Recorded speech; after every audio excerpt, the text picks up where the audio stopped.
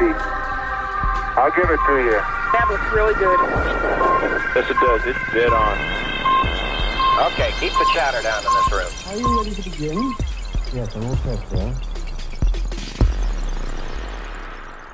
Welcome to Space Boffins. We're in partnership with The Naked Scientists. I'm Richard Hollingham. And I'm Sue Nelson. This time we talk to the author of The Martian, Andy Weir. He has a new book out about an astronaut stranded in space. It is about an astronaut stranded in space. It is written in the first person, but it is very different, as he will assure us later on. We will also talk to Jason Achilles Mezilis, the man who put a microphone on Mars, and it's an awesome interview. It is great. He's very laid back, let's put it that way, a laid back musician in LA, and we love him. But let's begin with a launch. On May the 18th, 1991, the UK's first astronaut was blasted into space on an 8-day mission to the Mir space station.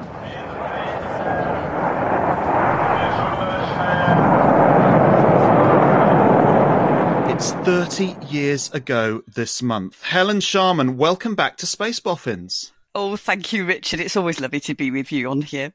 Now, there are striking parallels, I think, with today, because your mission was initially privately funded and astronauts were selected through a competition, very similar to what's going on with SpaceX at the moment. For those who don't know, can you just explain how you ended up sitting in that Soyuz rocket? Yes, it was very odd, and I suppose in many respects you might say it was sort of a bit ahead of its time in how it was organised. The UK did not have a space agency back in 1989, right? In fact, hadn't had a space agency perhaps ever, as far as I can tell. And I was never expecting to be an astronaut. Those kind of things happen to people in America. They happen to Russians. I grew up in the 1960s, and British people didn't go into space. To cut a long story short, I was very happy in my job as an industrial scientist when I heard of a brand new opportunity. The idea was they wanted British people to apply to train in Star City with the cosmonauts and then to do experiments on board the Mir space station. Now, because the UK didn't have a space agency, it wasn't organising this. The whole idea was that the Soviet Union, as it was then, was trying to open up politically as well as in many respects to the Western world. So the Soviet Space Agency had approached the French and the Germans and the Austrians and the British. And of course, the French and the Germans and the Austrians all said, oh, yes, we'd love to do this, and sort of got on board. The British, who were not supporting human spaceflight at all, whether or not we had a space agency then, but the British government said, oh, no, it's a very good idea. We think it's yes, we'd love to do this, but we can't do this because it's not part of our policy. We can't use taxpayer money to fund this. So a company was set up. I'll say supported in a loose way, if you like, in a sort of in a very background way by the UK, by the government, but certainly not funded. And the company made an agreement with the Soviet Space Agency. The company then had to get funds to make this thing happen. The idea was it would get funds by with sponsorship, and the company issued this, what I call it loosely, an advert, I suppose, a job advert of basically astronaut wanted, no experience necessary, apply here. That seems extraordinary, isn't it? Absolutely. I mean, does that still seem extraordinary? It seems a peculiar journey, doesn't it? Particularly as the UK was adamant it didn't do astronauts at that point. Wasn't it the British National Space Centre? Yes, barely that. But even then, that was mostly robotic spacecraft. It wasn't at all. No humans allowed. Oh, absolutely. Apart from building it. But we'd had a few astronauts or military people training with NASA in the 1980s. And one of them would have become the first British astronaut had it not been for the Challenger accident. When that happened, NASA told all of its foreign trainees to basically go home until they'd sorted out their safety. And then in that intervening time, while that safety was being sorted out, but before the next space shuttle mission happened, the British government had decided, no, we're not going to support human spaceflight anymore. Far too long-term returns on your investment. We're going to do the robotic stuff and also all that Earth observation stuff. How much of a diplomatic element was there here? Because it's the dying days of the Soviet Union, 1991, and this agreement, an increasing agreement between Margaret Thatcher and Soviet leader Mikhail Gorbachev. Well, they had a huge friendship, didn't they? I mean, Mikhail Gorbachev obviously was wanting to have to open up the Soviet Union in a gradual way, to increasingly so to all sorts of Western countries. But yes, I think there was a particular friendship with Thatcher and Gorbachev, and I think there was an awful lot of work that went on behind the scenes. I'll never know really the full scale of that. But eventually a new agreement was made with the Soviet Space Agency. So I performed Soviet experiments in space. And that was, if you like, part of the fee that the British company paid to the Soviets for my space flight. And then later on in space, once I docked onto the space station, I got a very unexpected phone call from the Kremlin. Wow. I mean, had I known it was happening, honestly, I would have prepared something wonderfully esoteric to say, and it would have been, I'd have felt much more comfortable in some respects, but it was very informal and it was lovely. And Gorbachev was in the Kremlin. He had his hot telephone with his hotline pretty much to the space station, and mission control just basically said, okay, so congratulations on your docking.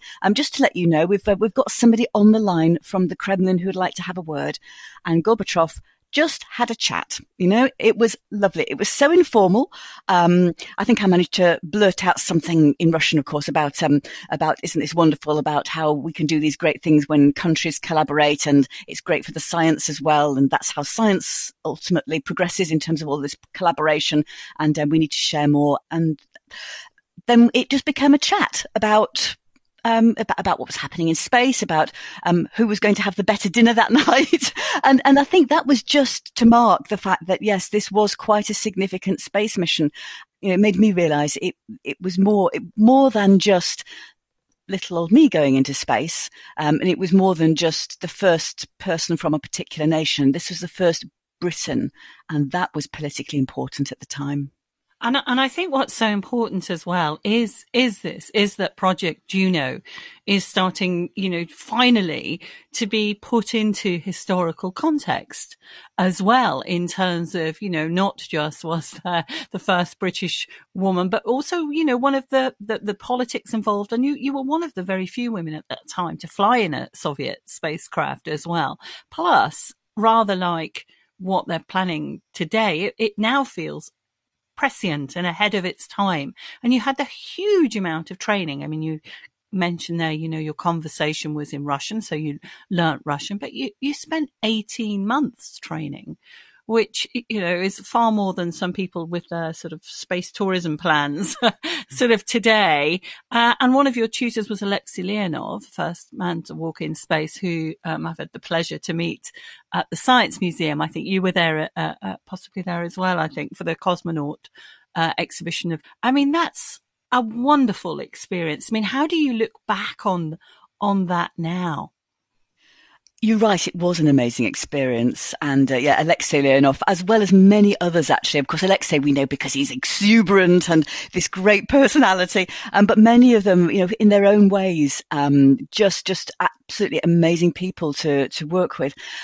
18 months training is not long in terms of general spaceflight training. So if you get recruited as a career astronaut, you'll go through background general training first before your flight assigned. But if you like, I was already mission assigned. This was a very specific mission. So the training could be, say, reduced to 18 months. But nonetheless, yes, this wasn't a kind of, I wasn't going up as a kind of just a passenger, if you see what I mean. This what I had to understand about the spacecraft, because even more so than nowadays on Soyuz, you know, we did a manual docking, for instance. I had to participate in that. This wasn't something that the commander could do on his own. He needed all the occupants, so both the engineer and myself as researcher, we had to take part in the operations of that spacecraft during all sorts of different maneuvers, say, including something like a manual docking. So yes, I had to be properly trained to be a proper, you know, full crew member. But nonetheless, it was, I suppose, 18 months, yes, but only 18 months in a funny way. Yes. But a fantastic time, you know. This was 1989, 1990 and 91. I was living in the Soviet Union in this military base. And for me, it was the most different kind of experience. It was so otherworldly. I'd never been on a military base before, never lived there. Barbed wire around the concrete walls, around the end, the perimeter of this small town, little village out northeastern Moscow. Soldiers on guard with their guns. I had to show my pass, my propusk, before I could go into different sections. But what an amazing experience. Yes, so I learned so much in so many different ways. And was all your training in Russian? Yes, the whole thing was in Russian. Even the Russian teaching was in Russian. Well, I'm so impressed with what you've done. What was it like when you first approached Mir and you knew, I'm here? What was going through your mind? We'd had a manual docking, so that was quite stressful, let's say. So first of all, it's the relief to be there, and then the relief to be able to, all three of you, stretch out. So Soyuz is quite cramped, and it took us 2 days to get to the station. Very typical kind of launch trajectory then from ground to station was 2 days on Soyuz. So 2 days inside this quite small spacecraft. So to stretch out was fantastic. To meet two other people who had been up there for 6 months, they were delighted to see us. And when you think back to Mir and its communications with the ground, those two people who'd been on board this space station for 6 months with the only means of communication with the ground being the radio. There was no email then, right? There was no internet. There was no satellite phones that they could use to call home. It was just the radio. Now, we had official radio, which was used to communicate with mission control.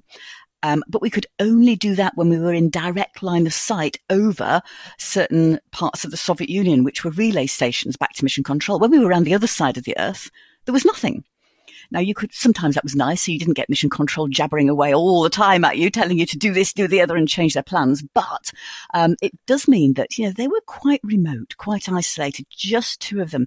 They also had what we call an amateur radio station, which we've still got on the International Space Station. And that's great for doing all sorts of things. We can communicate with schools, and I did a bit of that while I was up there. But also you can make friends with people all over the world in your spare time. Over Europe, it's quite busy. There's a lot of noise. But over more remote parts of the world, like, let's say, the Australian outback, if you've got a space enthusiast who knows the space station's coming over, he can sort of make friends with the cosmonauts up there. That's great. Yes. So they used that, which was their bit of communication. But yeah, so I think getting to the Mir space station was this combination of, stretching out, meeting these two people. Everybody was so elated and happy to be there. And knowing that was the beginning really of my space mission in some respects. My experiments were starting then, whereas the previous time on Soyuz, although I was feeling weightless and getting used to that, my mission wasn't really going to begin till I got to the space station.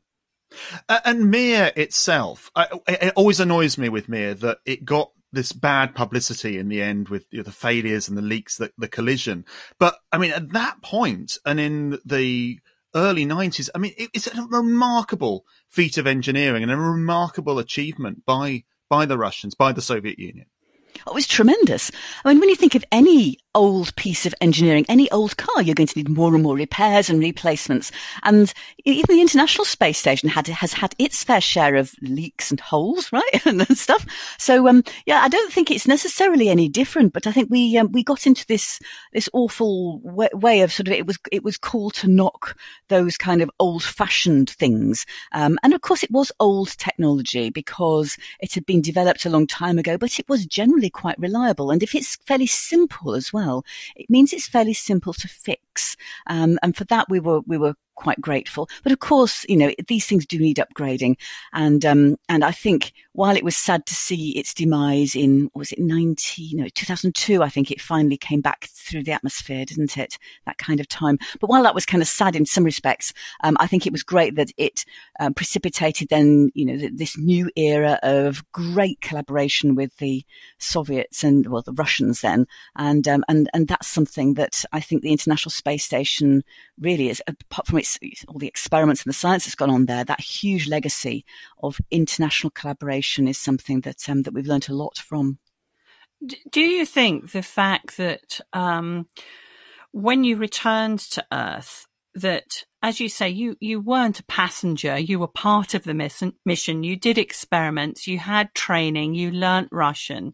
And yet it did feel, I remember a lot of the headlines, being Girl from Mars, because that was the name of the company that you'd worked for when you got the astronaut place. Girls from Mars, comes back from space or goes to space. It wasn't. I felt it wasn't treated with the respect it deserved. I mean, do you feel that now? And it's hard, I suppose, looking back. A lot of what was going on immediately afterwards. Of course, I was still in Russia, in the Soviet Union, and just again, it's hard to remember pre-internet, pre-mobile phone, pre all of this communications, but I just didn't know a lot of what was going on. It was only after I came back, my mum had saved some of the newspapers that I could see some of the headlines. It's so kind of I was a bit out of it, really.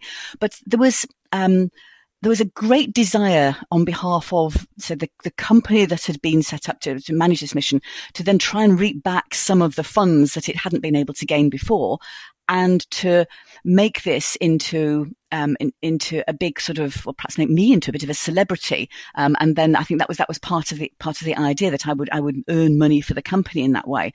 I certainly didn't want to be a celebrity. So, but nonetheless, that's perhaps another story. But I think that the PR company, was very much trying to, make as much media bang, let's say, as they possibly could. And that was the feeling at the time, that they could do it that way by celebritizing it, if that's an awful word I've just created, but there we go. But very American. It is, isn't it?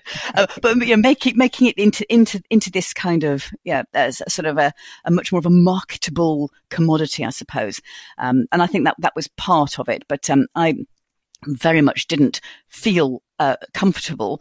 I certainly don't think I would have been good at being a celebrity. Well, it was the wrong time. People don't realise, do they, that a lot of women at the time who were on screen in the UK, on TV, who were considered celebrities, they weren't there for their intelligence. A lot of the time, it was, I hate to use the phrase set dressing, but women were the assistants. They were, it was a different era. It was, and we have come an awful long way in the last 30 years in that respect, haven't we? Well, in many respects, but yes, and I'm grateful for that. But again, it's hard as somebody who was, if you like, always on the inside. So I did chemistry at university. Yes, there weren't very many of us, I'll say girls, but of course we were over 18. We should have thought of ourselves as women, right? So there weren't many of us young women doing chemistry, but that was the way it was. And I never really questioned it. I was the only woman in my team when I started working in industry, in an electronics factory to start with. When I then moved onto confectionery, there were a few more. But yes, we still called ourselves girls. We just operated in this area where, yes, people who knew us in our teams just got on with us, and we got on with them, and that was it. But certainly outside of that, how we were perceived by the rest of society, that was probably harder for me to appreciate. I always just got on with things, knowing that perhaps as an individual, I wasn't going to change how I could be, or how women were being perceived by the rest of the world, but I could at least do what I wanted in life. And I did. I just got on with it and almost did what I wanted, disregarding the fact that I was born with 2 X chromosomes. But yes, the government was in, I suppose, a bit of a difficult position. So having said we don't support human spaceflight, we're not funding this particular mission, and taking a big step back, although, Margaret Thatcher was very keen to meet with me before and after my space mission. So interesting in some respects. The Department for Education, though, was very good. So I'd had a meeting with John Major, who had just become Prime Minister just before my spaceflight. And I'd had a meeting with him just afterwards, a private meeting. And he basically said, what can we do to help? There's something, we're obviously, we haven't got a job for an astronaut. We can't do that. But is there anything? I said, well, one of the things I'd really like to do is to make use of my space mission. I'm not quite sure yet. It was very early days how best to do this. But I think one of the things could well be talking to young people about space and the opportunities in space. And he basically just said, right, we'll get the Department for Education involved in that. And things just happened. And before I knew it, I had support from what were then Her Majesty's inspectors in the Department of Education, and I was working with science advisors. And these people helped. Well, they basically set up a tour of the UK schools for me.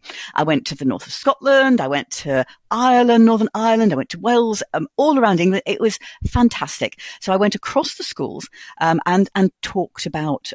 Well, I thought I was going to talk about my space flight, but of course, once I got into the schools, the teachers were saying, "Oh, this is fabulous science, and this is the curriculum for this age group and that age group." And the teachers really helped me to understand how my experiences could be linked to science and what the children were trying to learn then, what the teachers were trying to teach them. And then, of course, being directly in front of groups of children of varying ages, children give you absolutely brilliant feedback. There is no politeness with children. If they're not interested in something, you know about it, right, immediately. So this was great feedback for me. So I was learning how to communicate. The teachers were helping me to understand what was best to communicate. And so, through the government, kind of in this odd way, I started off realizing how I could really make best use of my spaceflight, which was communicating science. And of course, then I realized with other work I was doing in other organizations that it's not just about young people, but even if we just want to encourage young people to continue their careers in science and engineering, actually it's their parents also that we have to convince that these careers can be useful and are worthy, and that also the rest of society to appreciate STEM in all of its glory as part of life and being valuable. So it became much more of a general mission of mine. And I never thought it would last 30 years. But so thank you, government. I do have something to thank the government for. And this is how we work in these odd ways, I suppose, with what we've got.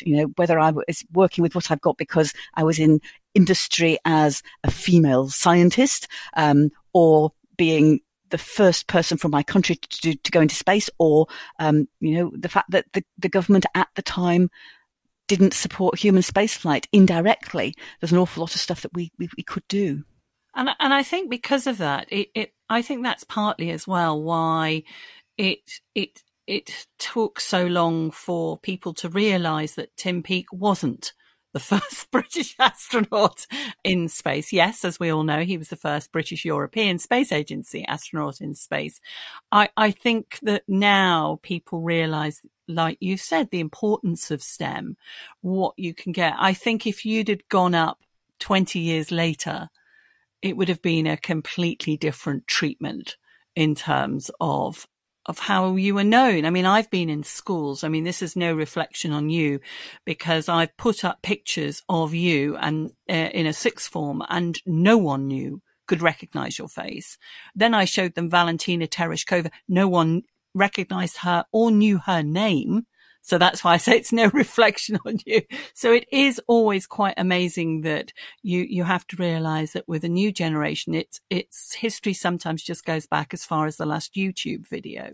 No, you're absolutely right. And I think, public memory generally is quite short, but also because we've got all this electronic stuff now, if you do a search on things that happened before we had internet, yes. There's very few stuff come happened. Up. Yeah, it is it is an interesting scenario. So there is that going on, but there's also, of course, when Tim Peake, I mean, it wasn't his fault at all, but it was his space flight. The UK Space Agency seemed desperate to actually say that he was the first British astronaut. So there's a lot of news stories did actually, were reported as that, because that was what was on the press releases of the UK Space Agency, almost trying, it would appear to me at the time, to rewrite history. Yes, because I think, I was told at the time by certain people within the UK Space Agency that they thought that the public wouldn't want to know about Tim Peake's spaceflight if he weren't the first, because somehow you need that, the first ever.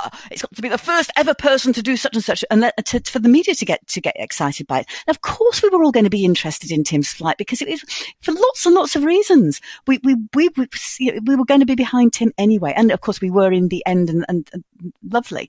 But there's a lot of different reasons, I think, why I suppose my mission itself was not reported in later times. But I think, why it's not known now. But I have no big gripe, I suppose. I mean, I completely understand what's going on, and if you're young, you like you say, you hear about the latest YouTube video. That's where it is. I sort of love the way Tim Peake. It's a bit like Andy Murray. Whenever somebody interviews Andy Murray, and they seem to forget when they're talking about championships that like the Serena Williams might have won them first, or the women might have, and he always corrects them, goes Serena. And Serena. And I like the way Tim Peake at the time as well. And I've been in news conference where he's always gone after Helen Sharman. Tim's been great. And I think he was quite embarrassed by it all. And it certainly wasn't his fault at all. Very briefly, and I know we've kept you much longer than we promised. Do you have any advice for, you've done all this STEM work, you've done all this outreach, and we really appreciate you doing this podcast interview, because you don't do that many interviews now. But what would be your advice for the next generation, or those thinking of STEM careers, or even space careers, or even astronaut careers? Particularly as a mission specialist like you were. I think it's there's two things really. One is that amazing things can happen with STEM. The future is so it's going to change so much more rapidly than even the last 10 years, right?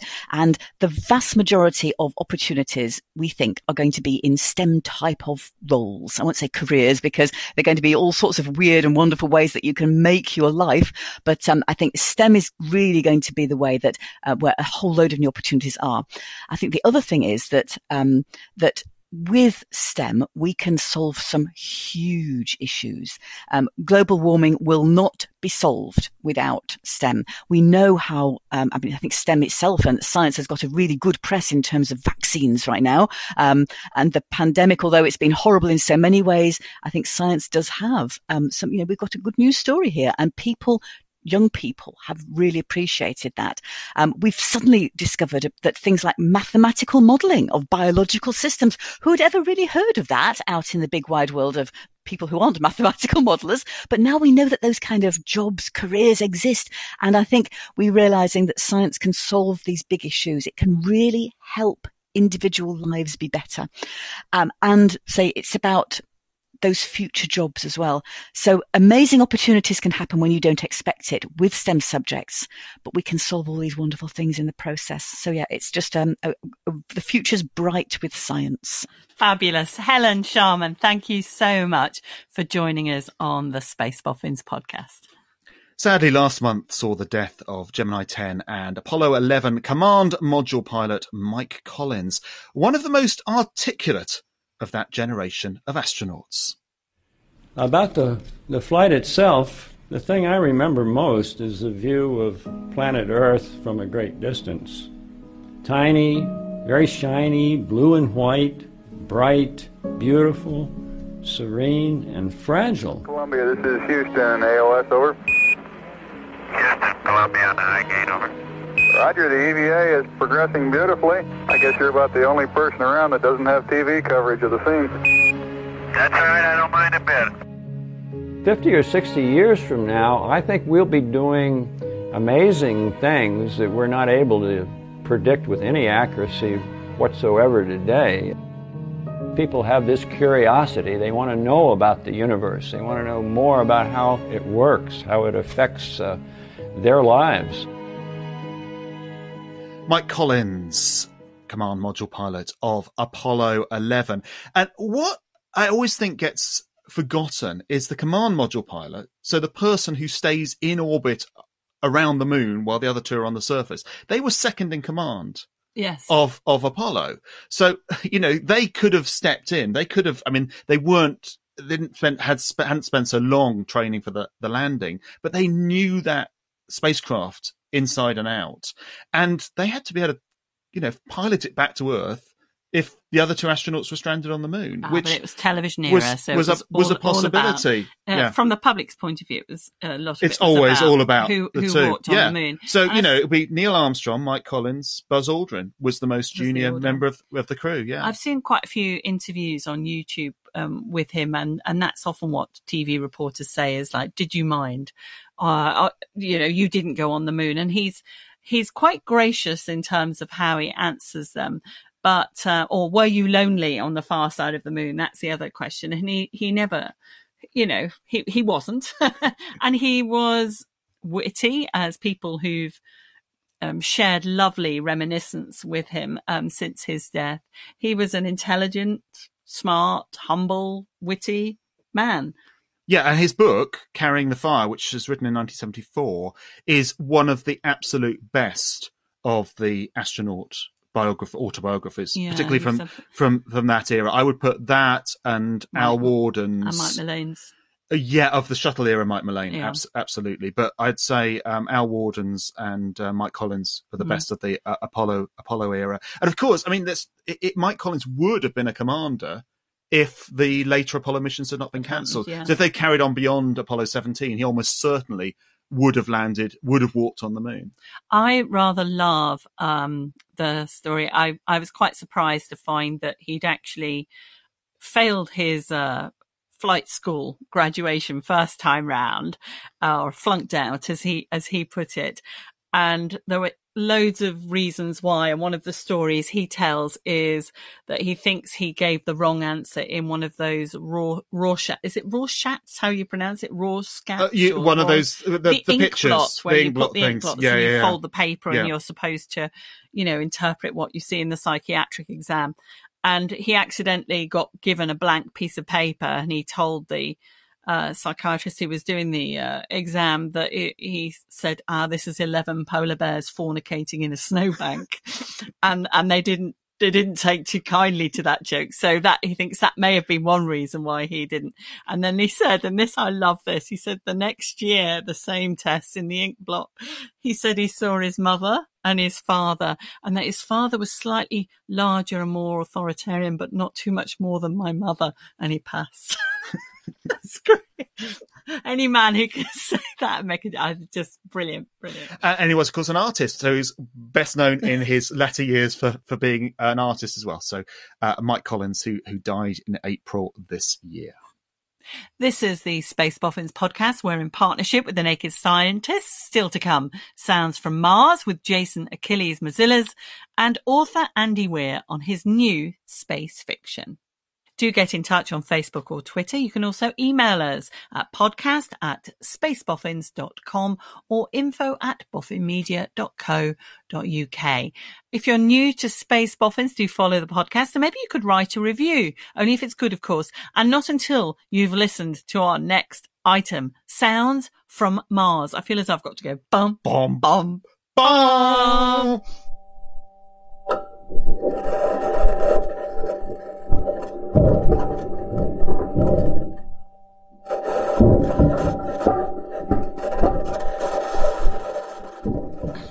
That's what Perseverance sounds like as it's driving around Mars. And we're joined by Jason Achilles Mezilis, who's the designer of the microphone on board NASA's rover, which has let us listen in on the surface of a different planet for the first time. Jason, welcome to the podcast. Hello. How did you get involved in this? You're a musician, you're in LA, and now all of a sudden you're working with NASA. Real quick, did I understand Andy Weir is going to be part of the same podcast that I'm on with you guys? Yeah. That's amazing. We have all the stars on this podcast. This is not just shambolically thrown together, although it sometimes does sound that way. In fact, Jason, he's second billing. You're first billing. Yeah. I got a buddy back home who's going to be so mad about this. All right, so I have always been and still am a professional musician, by day, I guess, touring musician.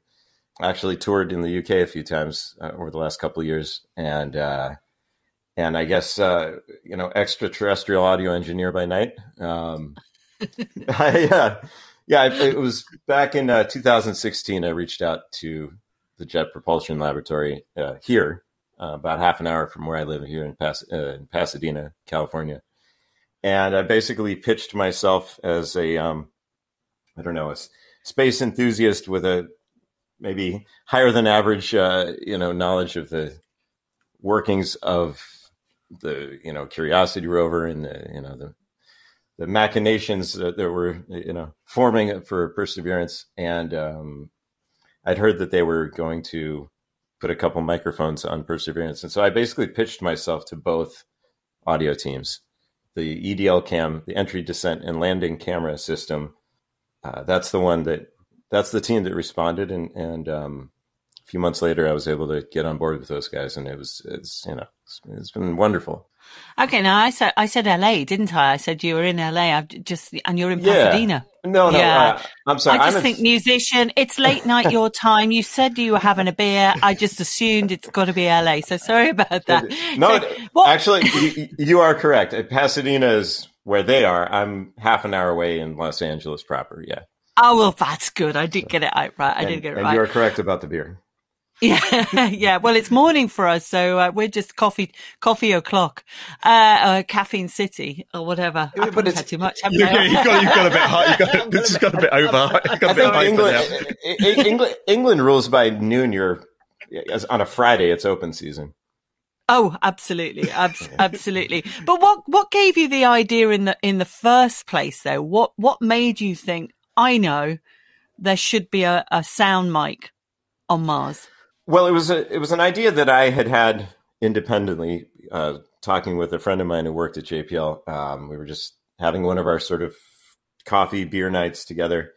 And it actually came from wanting to externally visualize that sky crane maneuver, that crazy, for people that are familiar, the lander comes down and then it comes down on rockets retropropulsively, I guess is the word. And about 20, yeah. And then about, I think 20 meters from the surface, it goes into a hover and lowers the main rover chassis down on ropes on like a chain sort of system, and then detaches and flies off. It's this incredible thing that we've only ever seen, with computer simulations. That's how Curiosity landed. That's how Perseverance landed. And so I was thinking that it would be really cool if we could visualize this and show this to people by essentially, throwing GoPros off the side as it was, completing this final landing sequence. And that idea actually has now gotten funded for a different development. But at the time, my buddy was like, yeah, that's probably, they're not going to go for that. But then I was thinking, well, audio's, I just started thinking about audio and that's a natural component of video systems. And, there's an atmosphere on Mars, kind of, how hard could that be? Has that been tried before? And so. And the answer is it has been tried before, hasn't it? Yeah. And that's what we discovered. And so basically, that the next number of months was reading all about that, learning about the Planetary Society and their involvement, and Carl Sagan's, first encouragement of that idea back in I think it was around 1996. It was just a year or two before he passed away. He wrote a letter to NASA kind of encouraging, this audio capture, and that it would be, something that would do what it has done now, kind of stir everybody's imagination. Now, because of the less than successful track record of getting microphones on Mars in the past, how did you decide to sort of test it, bearing in mind you're a musician and not a space scientist? The long story short is eventually we ended up not doing a custom design, but ended up having to select an off-the-shelf component instead, because of basically funding reasons. There was no money set aside for this microphone. This was really our supervisor, David Gruhl at NASA, and a few other individuals that really spearheaded this thing, despite not really having, the budget set aside for it. They really wanted this audio component, which was amazing. And so there was very limited testing done. Virtually everything we've understood about this prior to landing was theoretical. At one point, they put the capsule inside a vacuum chamber, and they backfilled it with, Mars atmospheric chemical properties, and it worked. So they were like, all right, it works. But that was, to my understanding at least, and I don't want to speak out of turn, but I'm not aware that there was much else done in the way of actually testing the mic. It sounds like they just sort of bought one off the shelf at Walmart. I'm assuming it was a good quality microphone. It only weighed, was it just over 100 grams, so it's tiny. It's probably good you don't make that assumption, but you are correct. It was a good one. It's made by a company called DPA. It's actually the microphone I'm speaking to you now on. Oh, cool. So basically, I ran these tests in my engineer's backyard in Reseda. We figured, look, the rover's in an ambient desert-like environment, and pretty much all of Reseda is a desert-like environment. So we just set up in his backyard, and we pulled some full-range speakers out there.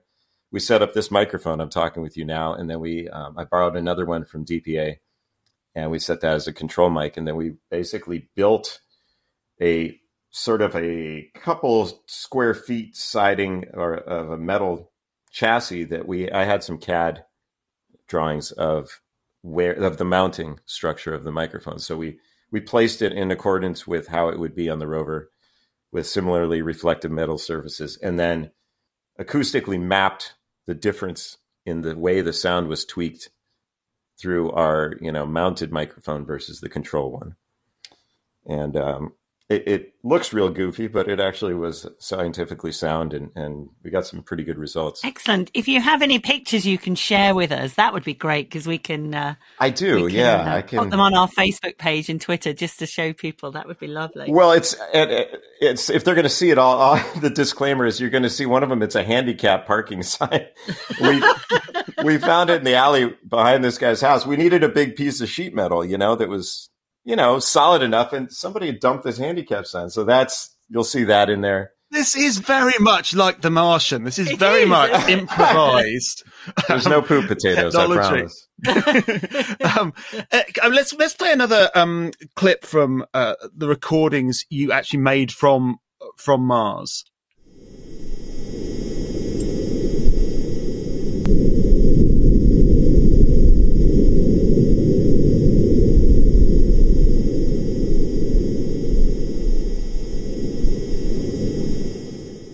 When you heard those, were they recordings or were they live? And when you heard them for the first time, what was that like? Yeah, so nothing's live. I mean, assuming that this was top priority signals, it would still take, the speed of light plus, deep space network and everything else to get to us, which is a considerable amount of time. And this is probably the lowest priority of all the data they're getting back. So it's definitely not live. But what was the actual question? It's nice to actually speak to somebody who's a little less highly strung than some of the people we speak to. My question was, what was it like when you first heard the audio? What was that? It was a wow. There's a long story, which I will attempt to abbreviate. We were supposed to record the entire entry sequence. So that whole EDL sequence, the entry, the descent, the landing, the 7 minutes of terror, that microphone was supposed to operate through about 5.5 of those minutes and capture the rockets firing, the lowering of the rope chain, device, the wheels touching down on the surface, the sky crane rocketing off into the distance, all this stuff, right?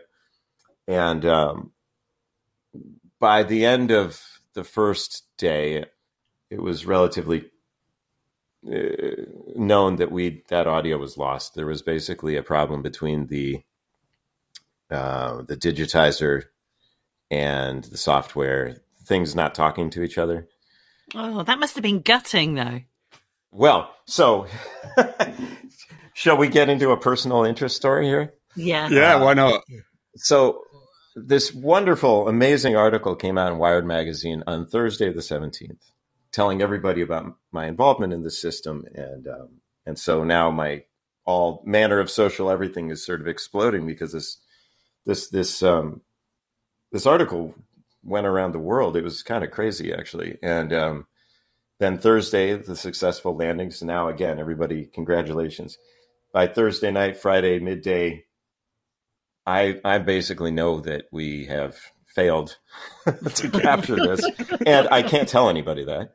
And my phone is still exploding with congratulations. So by Saturday night, I'm in a bar getting drunk, just trying to 4 years of failure, And at that point, my supervisor at JPL, David Gruhl, I get a message from him, and he says, and it's a text. It says, so it's confirmed all that audio is lost. It was like binary garbage. It wasn't even, it's just, there was nothing, He says, but we did actually turn it back on today. It works. It worked fine. And we got a little puff of wind. And I think I said back, like in all caps, send it to me now. Yeah.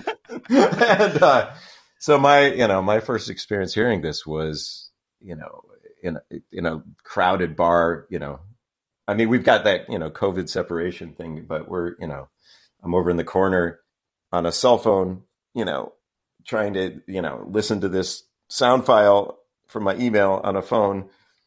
And, from Mars. From Mars, half drunk. And, it was, I think my experience was different than most other people's. And do you know that what we're hearing is exactly sort of what you would hear on Mars? Because obviously Mars's atmosphere is less dense than Earth's, and that's what's often caused the huge difficulties with probes landing on Mars, is that dangerous bit through the atmosphere. It's scuppered many a mission. So I wondered, in terms of the transmission of sound, how are you sure that it's what is it the same as what we'd hear on Earth, I suppose? Yeah, well, yeah, and it's your point about the atmosphere is interesting, right? It's like people think, because there's an atmosphere there, it should be easier to land, but it's like it's like the Goldilocks zone of hell, right? Where it's just enough to cause you to burn up, but not enough to actually slow your descent very much. A lot of people have asked me, does this sound like you would expect it to? And the honest answer is yes. Because if you look at the equations that, have been developed by decades before we even began on this, there was a really amazing paper that was put out. So sound falls off very quickly with distance, especially the higher frequencies on Mars. But the thing is, everything we're hearing is very close. So it's actually not getting attenuated much because it's not traveling through much atmosphere, So a lot of people are surprised by the clarity of this sound. And if you look at the charts and you're not an audio specialist, you would see this big curve that sort of ramps down in the middle of this chart. And you think, we're losing all this high end. But as an audio engineer, you know that most of the frequencies that lie above that are like really high detail level stuff. Before we finish, what's next for you? What's the next plan, apart from the immediate future where you really clearly need to get finish your beer and have a sleep? Sleep is entirely overrated. It's interesting, actually, that I'm talking to you guys because one of the things that there was the unfortunate delay of the ExoMars rover, to the next launch window was that 22 years from now, right? 2 years from when it was meant to launch. So yeah, 18 months. But I was sort of hoping that might be, tragedy into triumph again, maybe an opportunity to sneak a microphone on board that. That would be lovely just because, rides to Mars don't happen very often, right? And it would be great to try some different, technological mic configurations and see how they compare to the way this one's been working, But that camera idea that we sort of touched on earlier, that's now in October of this last year, we got a grant funding from NASA to develop that. And so we're going to be doing a test, suborbital flight test launch in probably August this year with a company called Martian Space Systems here in Mojave, California, out in the desert here. Yes, so it's actually really exciting. I'm a principal investigator, for a new mission, and that's fab. Isn't that fantastic? It's kind of nuts, I mean, 4 years ago, I didn't even have my toes in the water, and now I'm fortunate enough to have my own mission. It's being supported by this wonderful company called Honeybee Robotics here in also in the Pasadena area, and Ecliptic Enterprises Corporation, they've been sending cameras to space for decades, and Arizona State University. It's this great collaboration, and actually just this week we've been getting everything rolling on it. So it's really, I don't know, it's thrilling. I don't know. So basically, it's, this sort of selfie cam for rocket landings is what we're hoping to build and send to probably the moon first and then eventually to Mars. Jason Achilles Mezilis, that was such fun, wasn't it, talking to him? That was great. And we talked about him being a musician, and we'll be playing one of his tracks at the end of the podcast. If that wasn't enough, we have another epic guest. Andy Weir, author of The Martian and Artemis. His new book is called Project Hail Mary. He describes himself in his biography as a lifelong space nerd. So I began by asking him how important it was to make the science in his science fiction accurate. Well, I mean, it's important to me. It's not necessarily important to the universe, but to me, I really want my science to be scientifically accurate. So, I mean, sometimes there'll be a suspension of disbelief part, like a MacGuffin, and I'm like, okay, well, here's the MacGuffin, or here's the thing that I'm just making up in terms of physics, but I want everything else to be accurate. So for this book, for Project Hail Mary, it's this concept of a cell membrane that can contain neutrinos, which is sufficiently low level that most people either don't understand it or certainly don't care. And that's the only made up physics in Project Hail Mary. Again, in your biography, it talks about you being loving space history. And I was very taken with, before you get to the words in your new book, that you've got a diagram of this spacecraft, and it has this centrifuge mode where the two parts of the spacecraft spin around each other effectively. I mean, that was something trialed in the Gemini program. So again, it's sort of rooted in reality. Were you excited to kind of realize that idea? Oh, yeah. For me, research is my favorite part of writing. I mean, I like it a lot more than writing. I wish I could just do the research and then present my findings and people give me millions of dollars, but it doesn't work that way. So that ship, it's not much of a spoiler. The name of the ship is the Hail Mary. And yeah, designing that ship was awesome because I was like, ooh, cool. I get to design a spaceship, for my story. And it has these very specific goals, objectives, and okay, each thing led to the next thing. Like, it needs to have a centrifuge because it's got a fully functional laboratory aboard, and they didn't want to have to invent like lab equipment that could all work in 0G. They would rather use well-tested, reliable lab equipment that's been made in the industry forever, but it does rely on being in 1G of gravity. So it's safer and easier to make the ship have a centrifuge mode and then use a bunch of well-tested lab equipment than it is to invent all the different pieces of lab equipment for the ship. And just stuff like that led me to each new conclusion on what the ship would have to be like. Also, since one fun thing is, since the ship is traveling at speeds approaching the speed of light, interstellar space, the area of the universe between stars, is really sparse. It's almost a perfect vacuum, but not quite. There's about one hydrogen atom every cubic meter or something like that. That might not seem like much, but when you're going almost the speed of light, those add up, and actually it would create a small amount of drag on the ship. So you have to design this interstellar spaceship to have a good amount of streamlining. That's really interesting. So that would mean really something like the Starship Enterprise, or the sorts of starships you get in, well, I mean, I was thinking something like Battlestar Galactica or Star Wars. They're wrong then. Well, no. I mean, Star Wars ships don't go anywhere near light speed until they go into hyperspace, and that's like a totally different thing. So they're never encountering the... Yeah, I guess they kind of just hang around, don't they? Yeah. And then in Star Trek, the Enterprise and other starships of the Federation have navigational shields, so that deals with everything, such that, I mean, they could crash into asteroids and everything. It doesn't hurt the ship. So, I mean, I know you're trying to, do me a solid here by saying I'm more accurate than those other shows, but inaccurate fun is not fun. So you got to go for the full, you got to delve into the whole setting and genre, But that is really interesting, isn't it? That if you're going to fly, if you're not going to have something like a warp drive or something that, within the boundaries between possible and impossible, if you're going to go really, really fast, you've got to be streamlined in space. Somewhat. You don't have to be as streamlined. You don't have to be as well done as a jet, but you have to be streamlined. That's interesting. Something else, and again, this isn't giving anything away because, it's in like page 1, really. So our hero wakes up after being in an induced coma. And the reason for putting him in the coma is because the people behind the spaceship figure that 3 people stuck in a spaceship for a prolonged period of time will just kill each other.